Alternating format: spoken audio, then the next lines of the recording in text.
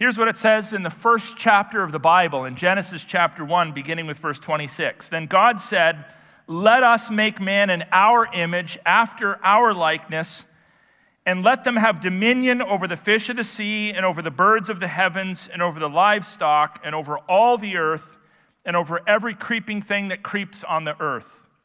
So, God created man in his own image. In the image of God, he created him, male and female, he created them.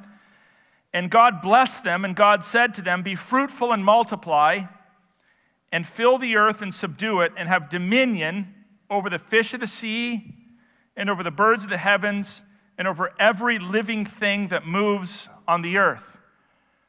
There are at least 4 truths here that help us to understand who we are and what our mission is as creatures, as human beings, all of which have come under attack in the modern world.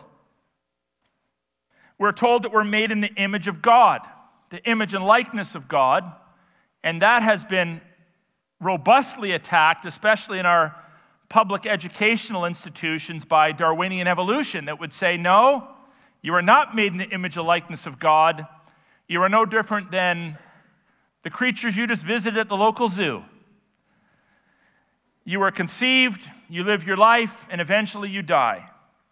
Secondly, we're told that we have dominion, that we, as human beings, are God's stewards of creation, that we have a stewardship over the world, that we represent his rightful rule over creation. That has come into attack by statists who would say, nope, we're going to consolidate power in government. Government decides who can do what, who can go where, who can say what, who can't say what, etc. Third, we're told that we are made male and female. And of course, we know this, intuitively we know this, but we now have bills that have been passed through our parliamentary system and are approved by our Senate that would say, bills like C4, that that's no longer objective truth. That you can be whatever gender you want. So bills like Bill C4, and of course proponents of these radical sexual re-education and indoctrination agendas, have attacked that biblical truth, which is included in the first chapter of Genesis. We're also told to be fruitful and multiply, and of course the abortion industry is daily attacking that, whereby children can still be put to death even as multiple other surgeries are canceled in the name of public health. So here's the facts. You don't have to have a degree in apologetics or cultural theology to acknowledge and to observe that there is a full-out attack being waged against creational norms. A full-out attack.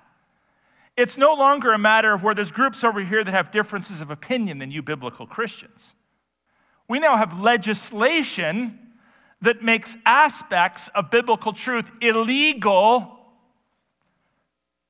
to propagate in a counseling session or in a therapy session or in conversations with others, and potentially even in sermons like this one.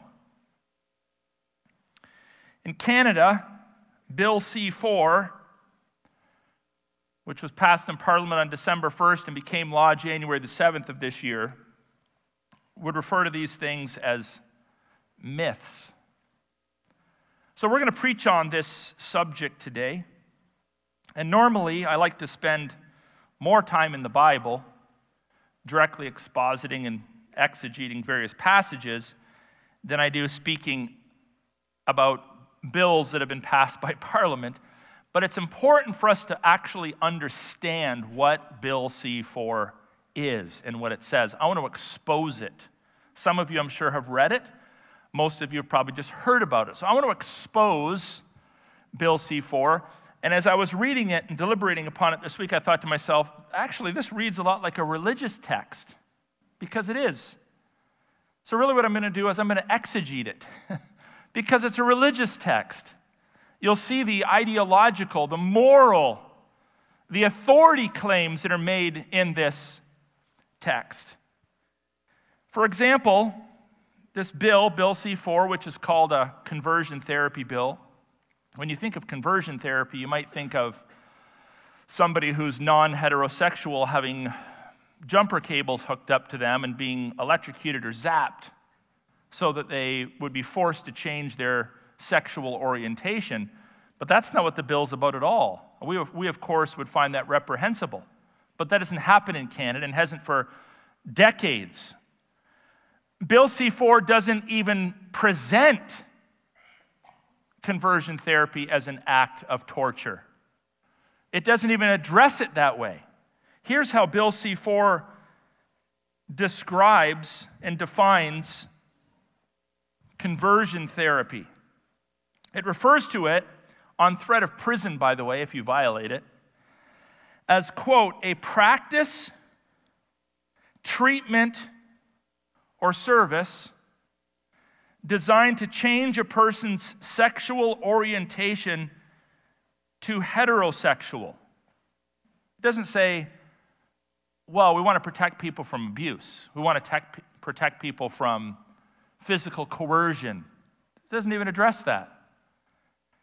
It defines conversion therapy as a practice, treatment, or service designed to change a person's sexual orientation to what? To heterosexual, so that it conforms to the sex assigned to the person at birth. By the way, folks, if you're going to be keen on what's going on in culture, you need to understand the power of language.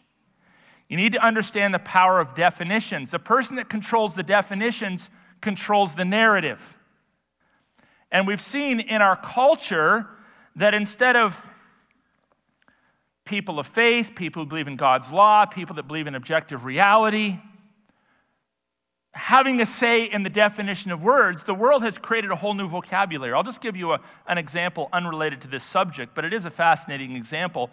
If you go online to the Merriam-Webster dictionary and you type in the word anti-vaxxer, that's pretty common today, right? So anti-vaxxer, you would think, because historically an anti-vaxxer just 2 years ago was a person that just didn't want to get vaccinated.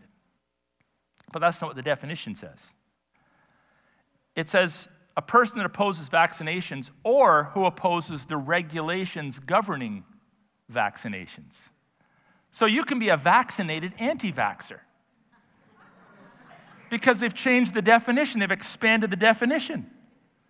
So that's an example. The person that controls the definitions controls the narrative. And you'll note the careful language of this bill, so that it conforms to the sex assigned to the person at birth. Is that how it works? The mom's pushing hard, she's going through all kinds of pain, the baby comes out, and there it is on the table.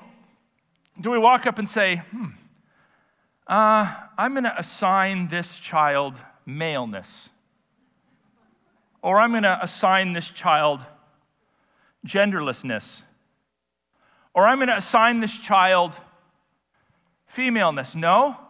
I mean, let's get real. You look at the child. If the child has a penis, it's a male. If the child has a vagina, it's a female. Nobody assigns your sex. It's intrinsic to who you are. We acknowledge it. We recognize it. We identify the child by their external genitalia. That's how it works. That's how we've always done it since the beginning of time. But if you control the language and change the definitions, because that's objective, and you subjectify the language, you subjectify the notion of gender, then you can push your agenda forward. And by the way, this is why this notion of sex being assigned at birth comes up repeatedly in this text. Or in this, it is kind of a text. It's a religious text, but in this bill. So let me reread that last statement. So that it conforms to the sex assigned to the person at birth. Then it goes on to say, to repress or reduce non-heterosexual attraction or sexual behavior. So what's conversion therapy? Trying to repress or reduce non-heterosexual, so that would be homosexual, attraction, or sexual behavior. What do you mean sexual behavior? It's not, there's no limits put on it. So I'm not entirely sure what the thinking was in this very sloppily worded bill. But if the bill says that any practice, treatment, or service, jumping forward, that represses, reduces, jumping forward, sexual behavior, that includes pedophilia, that includes bestiality, that includes incest. There's no limits to it. Now, again, if Bill C-4 and conversion therapy meant hooking up wires to people and torturing them to become heterosexual, well, we'd be concerned about that as well. Because that's not the way of Jesus, and it's certainly not the way of the apostles in dealing with sexual sin. But that's not what Bill C-4 is. Bill C-4 is a religious bill. It's a religious bill with a high priest, the prime minister, and a priesthood, the members of parliament that support his agenda, and lots of deacons, the courts, the police officers that will be pushed toward enforcing this religious bill. It's a religious bill because it makes moral claims. In doing so, not only does it make moral claims, it denounces Judeo-Christian moral claims. In fact, it goes so far as to refer to them flat out as myths. Let me read on. Whereas conversion therapy causes harm to society because, among other things, it is based on and propagates myths and stereotypes about sexual orientation, gender identity, and gender expression. Oh, so Bill C-4 is trying to stop myths about human sexual orientation, gender identity, and gender expression. What kind of myths are they talking about? Well, the bill doesn't leave us hanging. Here's what it says these myths are, including the myth that heterosexuality, cisgender gender identity, meaning the sex assigned to you at birth, and gender expression that conforms to the sex assigned to a person at birth are to be preferred. Again, the word preferred is a lot like the word assigned. It subjectifies your gender. It's like, well, what gender do you prefer? Do I get to make that choice? We would have always said no. You're a male. You don't choose your gender. You might choose your occupation, what country you want to live in, what language you want to speak, but you are a male or you are a female. So we have lots of subjective language here. And then it goes on to read, over other sexual orientations, plural, gender identities, plural, and gender expression. So again, that would include, in terms of counseling and therapy, homosexuality, transsexuality, bestiality, incest, and pedophilia. It is true that incest, pedophilia, and bestiality are still banned by law. That's true. Whereas homosexuality and transsexuality aren't. So some of the actions that one might participate in are banned by law. But why C-4 is incredibly dangerous is it removes all moral boundaries from your orientation. So now it's saying, well, you can't be, in terms of your actions, a pedophile, but you can be a pedophile in terms of your orientation, in terms of your desire. You can't have sex with animals, but it's okay to desire it. And in fact, no one else should ever speak out against that. No one else should try to convince you that your sexual orientation is wrong. Or if you have a desire to be with your sister, well, you're not supposed to do that because that's illegal, but it's no longer immoral, according to Bill C-4. Well, you know how this works. Once you convince a culture that all orientations are to be honored, well, it's only going to take one person to put up their hand and say, well, then, if I'm allowed to have these thoughts and feelings and desires, why do we have laws in place banning me from acting out? We've seen this with homosexuality. Back in the 1960s, sodomy was illegal in Canada. It's no longer illegal. And it's no longer illegal because folks were able to convince society that it's not immoral. So why would you forbid someone from participating in an activity that is morally acceptable?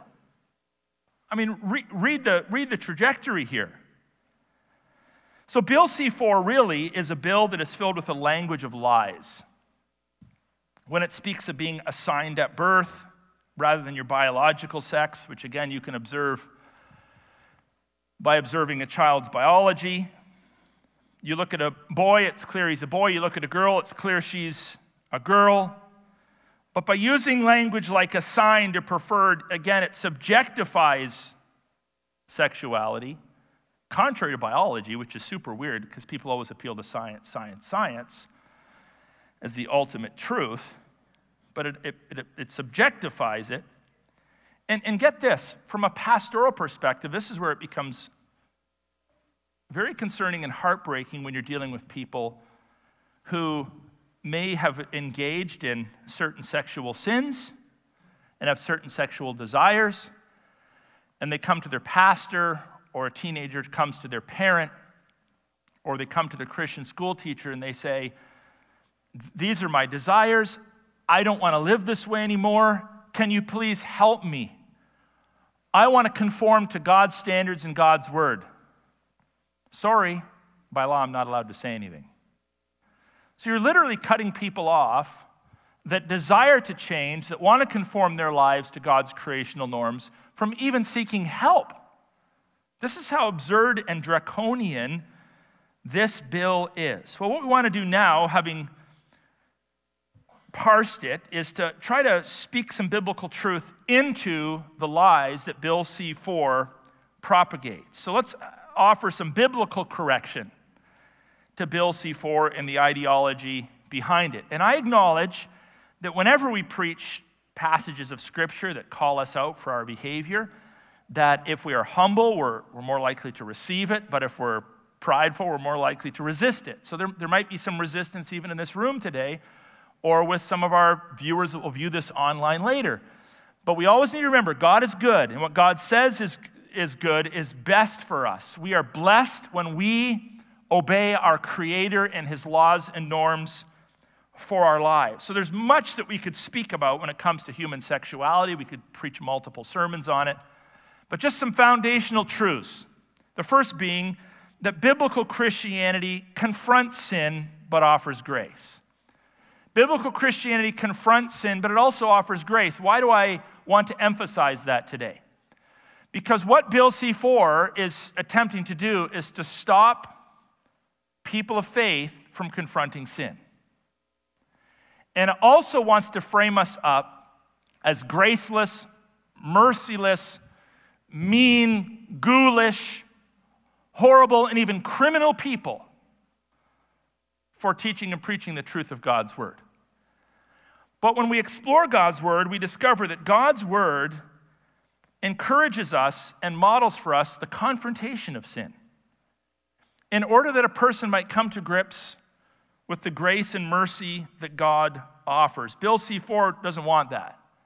They want the world to think that you're a ghoul, that you're into hooking up electrical cords to people and zapping them, that you're a killjoy, that you're like the prudish Victorian-era nun who doesn't want anybody talking about sex, doesn't want anybody enjoying pleasure, doesn't want anybody living out God's creational plans. It's like we're all supposed to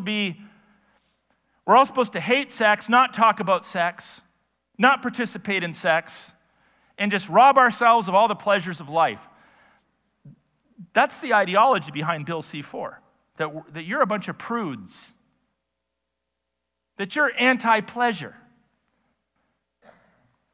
And they would also want the population to think that you're a criminal if you teach otherwise, because now it's been criminalized. They bring out the biggest hammer in their toolbox, the criminal code, not a local bylaw, not a provincial ordinance, The criminal code is the big hammer in the government's toolbox. And they're going to bring that hammer down you and incarcerate you if you sit down with a person and try to convince them to abide by God's creational norms.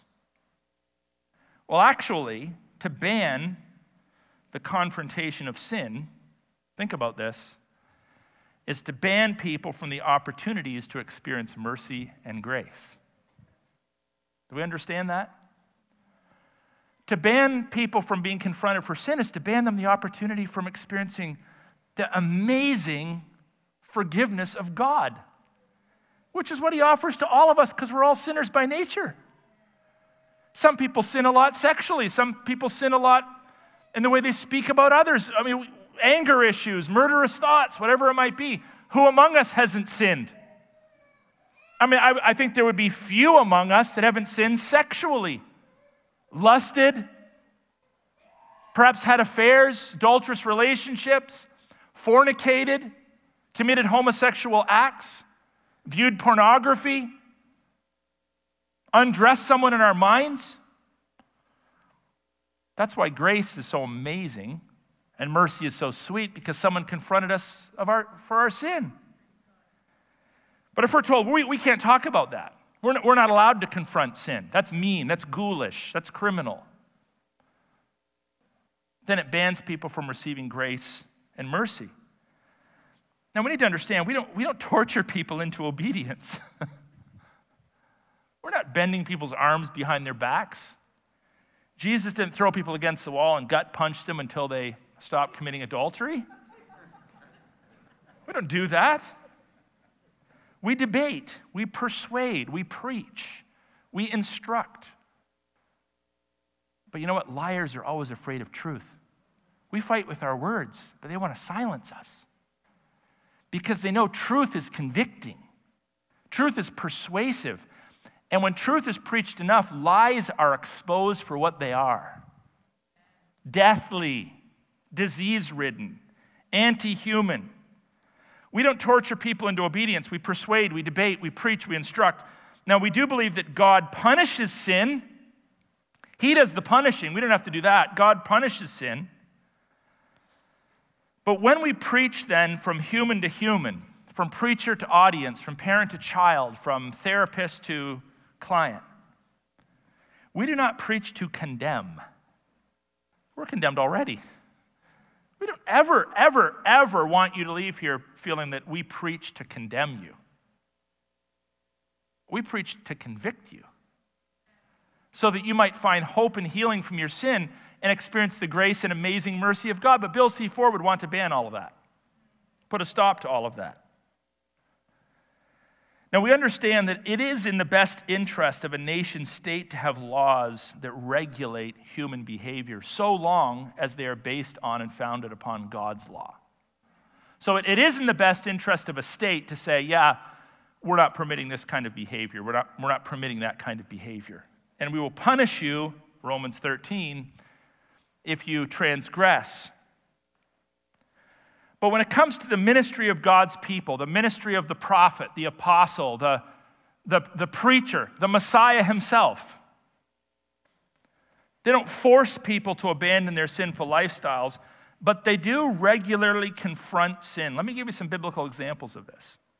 The confrontation of sin mixed with grace. Jesus said in Matthew 18:9, "And I say to you, whoever divorces his wife, except for sexual immorality, and marries another, commits adultery." So Jesus addresses sexual sin there. Sexual immorality, which sort of captures all sorts of sexual sins that violate the marital covenant, and an inappropriately solemnified marriage that could actually make a person an adulterer. Jesus speaks to these issues. In Matthew chapter 5, verses 27 to 28, you have heard that it was said, you shall not commit adultery. Okay, well, I haven't committed adultery. Yeah, how about with your mind? So Jesus adds to this. He says, but I say to you that everyone who looks at a woman with lustful intent has already committed adultery with her in his heart. So Jesus addresses the heart, not just the actions, But he addresses the heart, the mind. In 1 Corinthians 5:11, this is another example. I could give you many, I'll just give you a few. Paul says to the church, "But now I am writing to you not to associate with anyone who bears the name of brother if he is guilty of sexual immorality." So in 1 Corinthians 5, they had this problem in the church where this guy was shacking up, I think it was his stepmother or mother-in-law, and the church was just like, we're not going to deal with it. Judge not lest ye be judged was probably their motto. Paul's like, guys, this is a problem. If someone claims to be a Christian, they're actually held to biblical standards. And you go through Matthew 18, you confront, they don't listen. You confront them again, they don't listen. There's something called excommunication. I know it sounds medieval, but it's biblical. You break fellowship. You don't break fellowship for purposes of revenge. You break fellowship so that they can see what their relationship with God is like, and the ultimate goal of that is to aim for repentance and restitution and reconciliation. So throughout the Bible, there are many such instances where biblical figures address sexual immorality and at the same time are very gracious to people that are repentant. Remember the woman at the well? She had 5 husbands and then she was shacking up with somebody. Jesus doesn't come in with a whip. He comes in, he has a conversation, he addresses the sin, and he calls her to new life. That's grace. Mary Magdalene, the woman that had all kinds of demons cast out of her. History tells us she was probably a prostitute. She eventually ended up in Jesus' inner circle of disciples. So God is not, the gospel is not, we're going to wag our finger, tell you what's wrong, and then you're going to sit in the back for the rest of your life perpetually in shame. That's not the gospel. That's not what we're about. But in order for there to be grace and mercy, there has to be repentance. And in order for there to be repentance, there has to be truth. And truth exposes sin and righteousness. So this is why it is so sad that Bill C-4 tries to stop us at that first step. Because then it hinders repentance. And if it hinders repentance, it robs people of the opportunity to experience grace and mercy. When we hear people repenting, when we repent, we pour on the grace, we pour on the love, we pour on the mercy, we pour on the restoration. We're the church of the second, the third, the fourth, the fifth chance, because that's the gospel. And we've all experienced that 70 times 7 forgiveness of God for our sins. So we're not casting stones. People are like, stop casting stones. We're not casting stones, folks. We're warning you of a rock slide. We're trying to take you to a place of safety. This is the ministry of the faithful Christian preacher, teacher, parent. The Bible preaches against sin. It calls for discipline. It warns us of God's pending judgment. So must we. So when you say, you know what, if anybody preaches that heterosexuality is the preferred norm, which actually corresponds to your sex assigned at birth, not only are there a lot of lies in that, but to threaten to imprison you for that is to threaten to imprison the Bible. To push the God of the Bible out of culture and civilization. So how do you do that? You mythologize it. You mythologize it. And this is a tactic from the devil himself. So what then is God's plan? Well, if you read Scripture, it's clear that heterosexuality is God's sole plan for all of humanity. Heterosexuality in terms of your identity and in terms of your sexual expression. This is clear from the opening chapters of the Bible to the end. God made us male and female, and the two come together as one. So your sex is biological. But more importantly, it's creational. It's objective. It's unchangeable. There's nothing mythological or stereotypical about that. Nothing at all. There's several passages of the Bible that present men as men and women as women and kind of carry on what we read in Genesis 1 throughout the rest of the Bible. Speaking of dress, for example, in Deuteronomy 22:5, it says, "A woman shall not wear a man's garment, nor shall a man put on a woman's cloak, for whoever does these things is an abomination to the Lord your God." When you see the word abomination, that's a pretty heavy word, by the way. This isn't a minor transgression. Now, this is an interesting passage because against the backdrop of the culture within which it was written, there were Canaanite religions apparently and Assyrian religions that would practice transvestitism as part of their cultic practices. And it could be that God was warning the Israelites not to participate in those cultic practices. But one thing that's crystal clear about this text, whether that's true or not, is that men shouldn't pretend to be women and women shouldn't pretend to be men.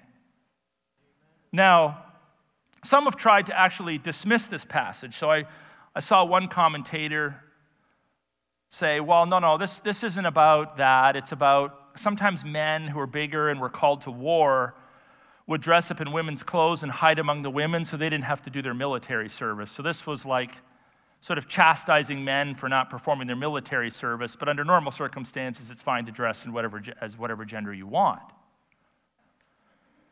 Well, I think that's a little bit of a stretch. And even if it was true, it kind of still proves the point that men have certain responsibilities and duties, and it's different than women.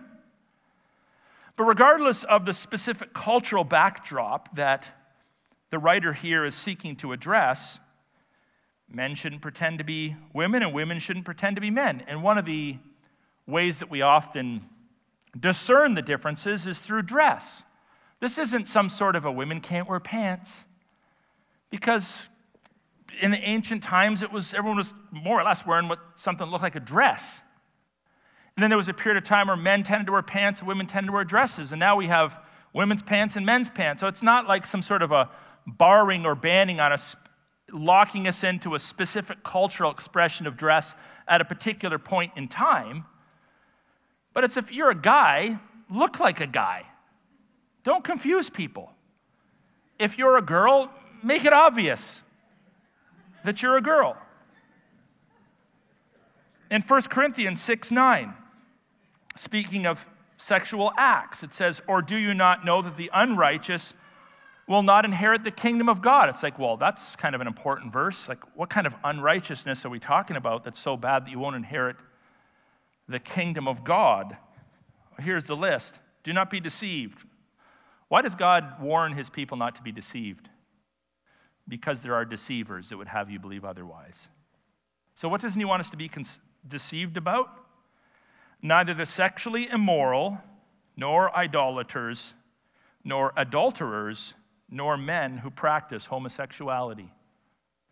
These things are outside of acceptable practices for the people of God.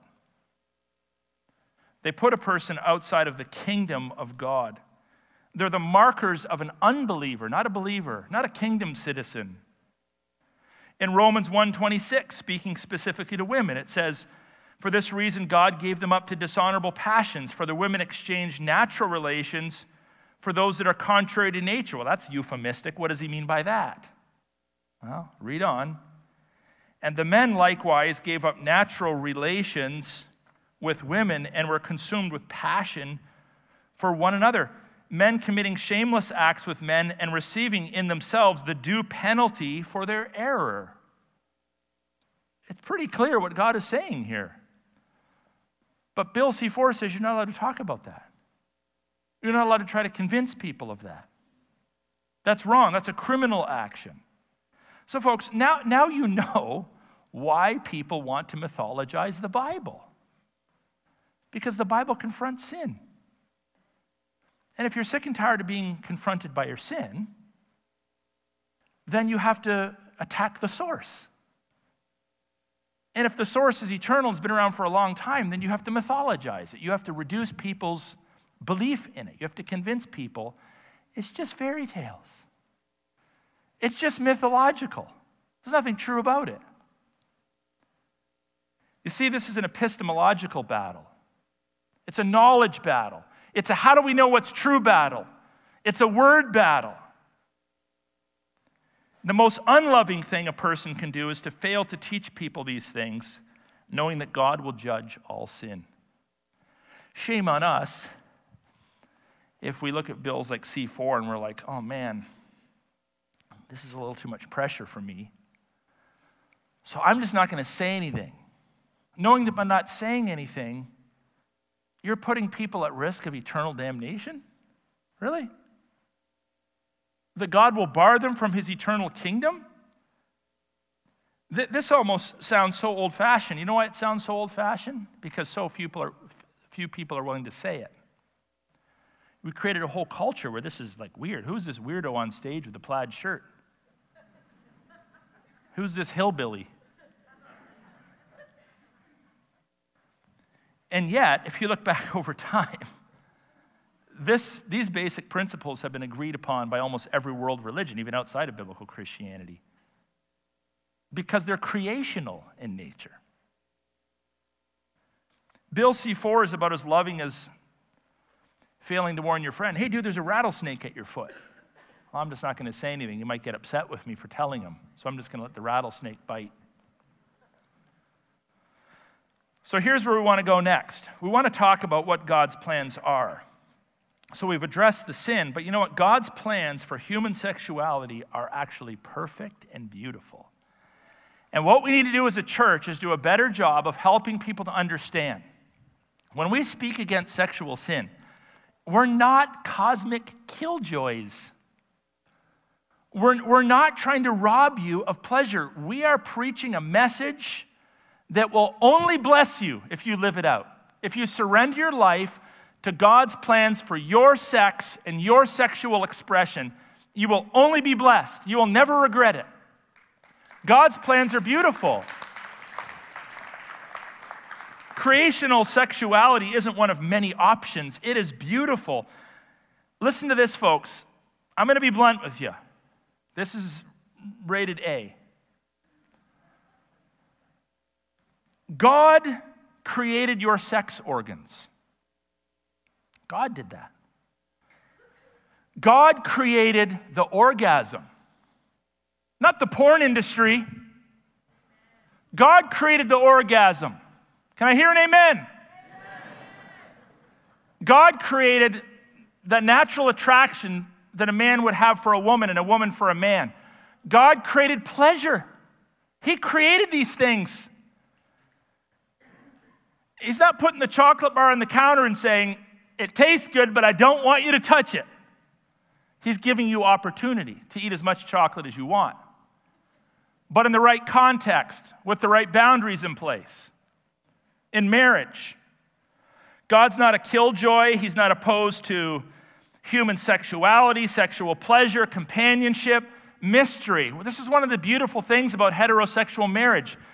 You're in a covenant, you're faithful to one another, and you are different but complementary. You know what I mean by different? You never really understand your wife, guys, do you? So I was like, man, she's a mystery woman 26 years in. But that's a good thing. That's a blessing to me, properly understood. She's not the same as me. Folks, this is why in Genesis 1, when it says they were naked and unashamed, they were naked and unashamed.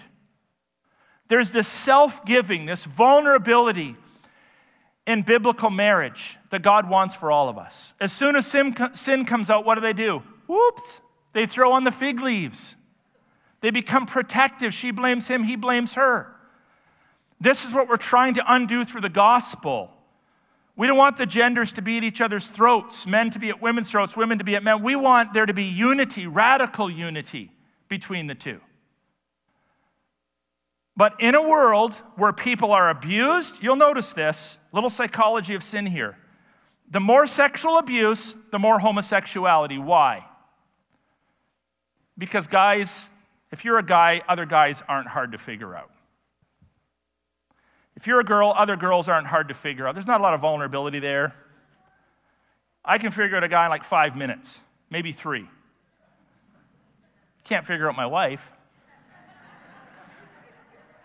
But that's the mystery. And God sanctifies me through that.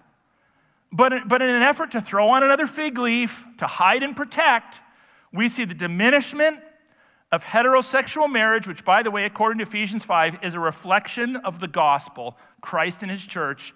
So when you attack marriage, you attack the gospel, you attack the church, you confuse the role of the church, and the whole house of cards collapses. This is why we need to understand that sexuality is not something that's sort of off on the footnotes of life. It's fundamental to who we are, to the gospel, to how we interact with other people. Here's what Adam said in Genesis chapter 2, verse 23. Then the man said, "This at last is bone of my bones and flesh of my flesh." It's like, dude, how long were you waiting? At last, she's here. It's still day 6.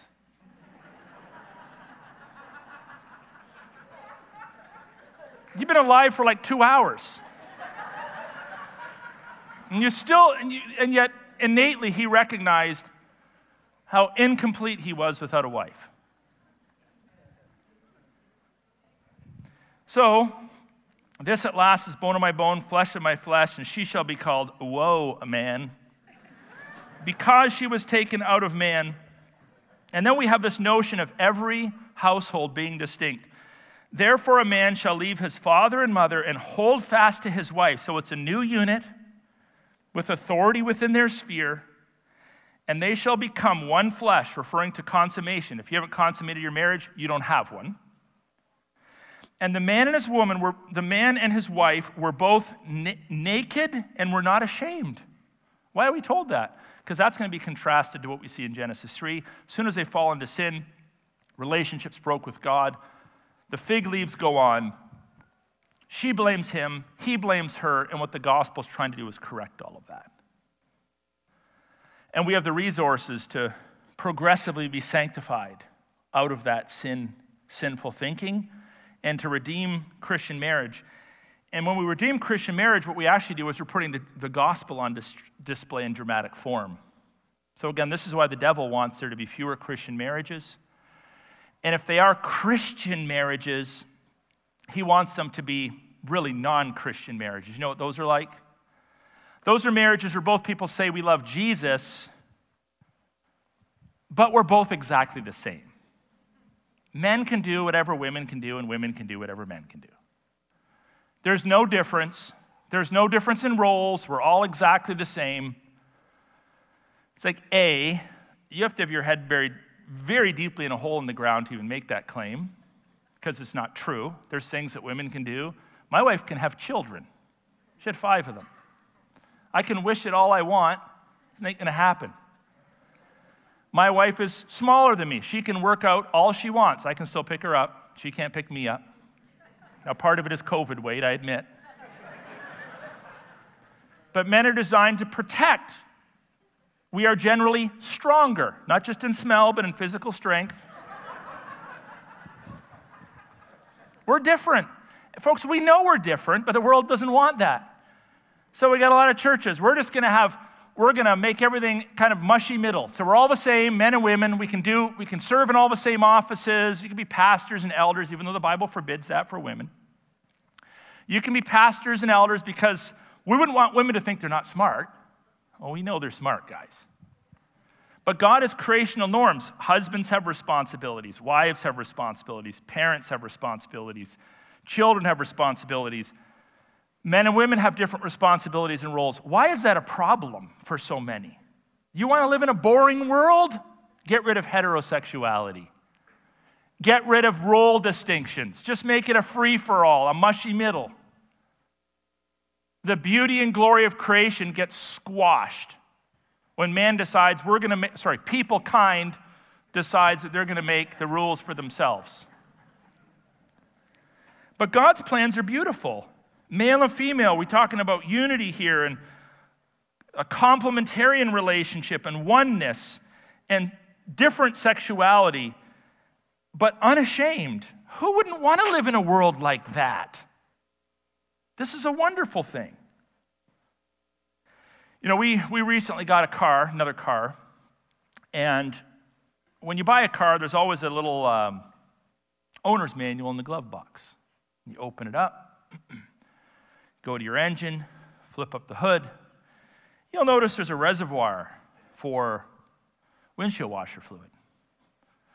There's a little cap for your rad fluid. Don't open it when it's hot. There's a spot for oil, and transmission fluid, and brake fluid. If you don't know much about cars, you're like, I don't know which goes in what. You open your owner's manual, it says, buy this fluid, this goes in this compartment. And if you follow the manufacturer's instructions, the engineers, you're going to have a car for a long time. But if you say, you know what, I know better. Milk's a little cheaper right now than fuel, so we're going to fill her up with Homo milk. And I got a lot of root beer in the fridge, so we're going to pour that in the windshield washer reservoir. You're going to wreck your car because you think you're smarter than the designer. Well, we ain't smarter than the designer. And if God says, look, Aaron, this is how I want you to act, this is how I want you to think, this is what I want you to do, and this is what I don't want you to do, this is what I don't want you to act, and this is what I don't want you to think, you can be guaranteed that our good God has our best interests in mind. And when we deviate from the Creator's norms, all there is on the other side of the event is destruction and decay and chaos. The world's not getting better as God's rules are thrown out the door. It's not getting better. It's getting worse. It's getting worse. So as we consider these things, let's understand when it comes to these political issues, politics isn't spiritually neutral. Yeah, you know, if they're going to build roads out of concrete or asphalt, that's a neutral subject. If they're going to change the stop signs to circles that are orange, that's a neutral subject. Who cares? But human sexuality isn't a neutral subject, and the basis of the truth of heterosexuality isn't a neutral subject. So we need, as the political establishment gets increasingly theological and religious, we need to speak truth back. It's our job to offer instruction on these subjects. So if you're a parent, please, please, please do the future generation a favor by being unambiguous about these things. Don't assume the youth pastor's going to teach it, or they'll pick it up sometime in a sermon. Tell your kids the truth. No euphemisms. Don't be like, the 1960s dad. Son comes to him, Dad, birds and the bees, tell me about it. Well, there's a baseball glove and there's a baseball bat. You sort of got to bat the ball into the glove and you'll figure it out. If you don't tell your kids the truth, someone's going to tell them lies. So have these conversations with your kids. Make sure that you're driven primarily by the holiness of God. Holy, holy, holy is the Lord God Almighty. Compared to him, we are worms. So we're not just concerned about protecting ourselves. We want to protect the holiness of God and trust in his plans. And finally, because we have been freed from so many of our sins by the gospel, let's not rob hurting people, confused people. People have been lied to from the opportunity to hear the full truth, the whole truth, and nothing but the truth. If we sang honestly today, and we meant it, you'll remember that we sang this line, there's freedom in his name. You believe that? Or are we just singing along because the beat was kind of cool? There's freedom in his name. We're not trying to destroy life. We're trying to give life and life abundantly. And the giver of life gives freedom and liberty when we follow his plans and patterns for our lives. So let's be faithful to the proclamation of the whole gospel, to the honor and glory of God and the benefit of the nations.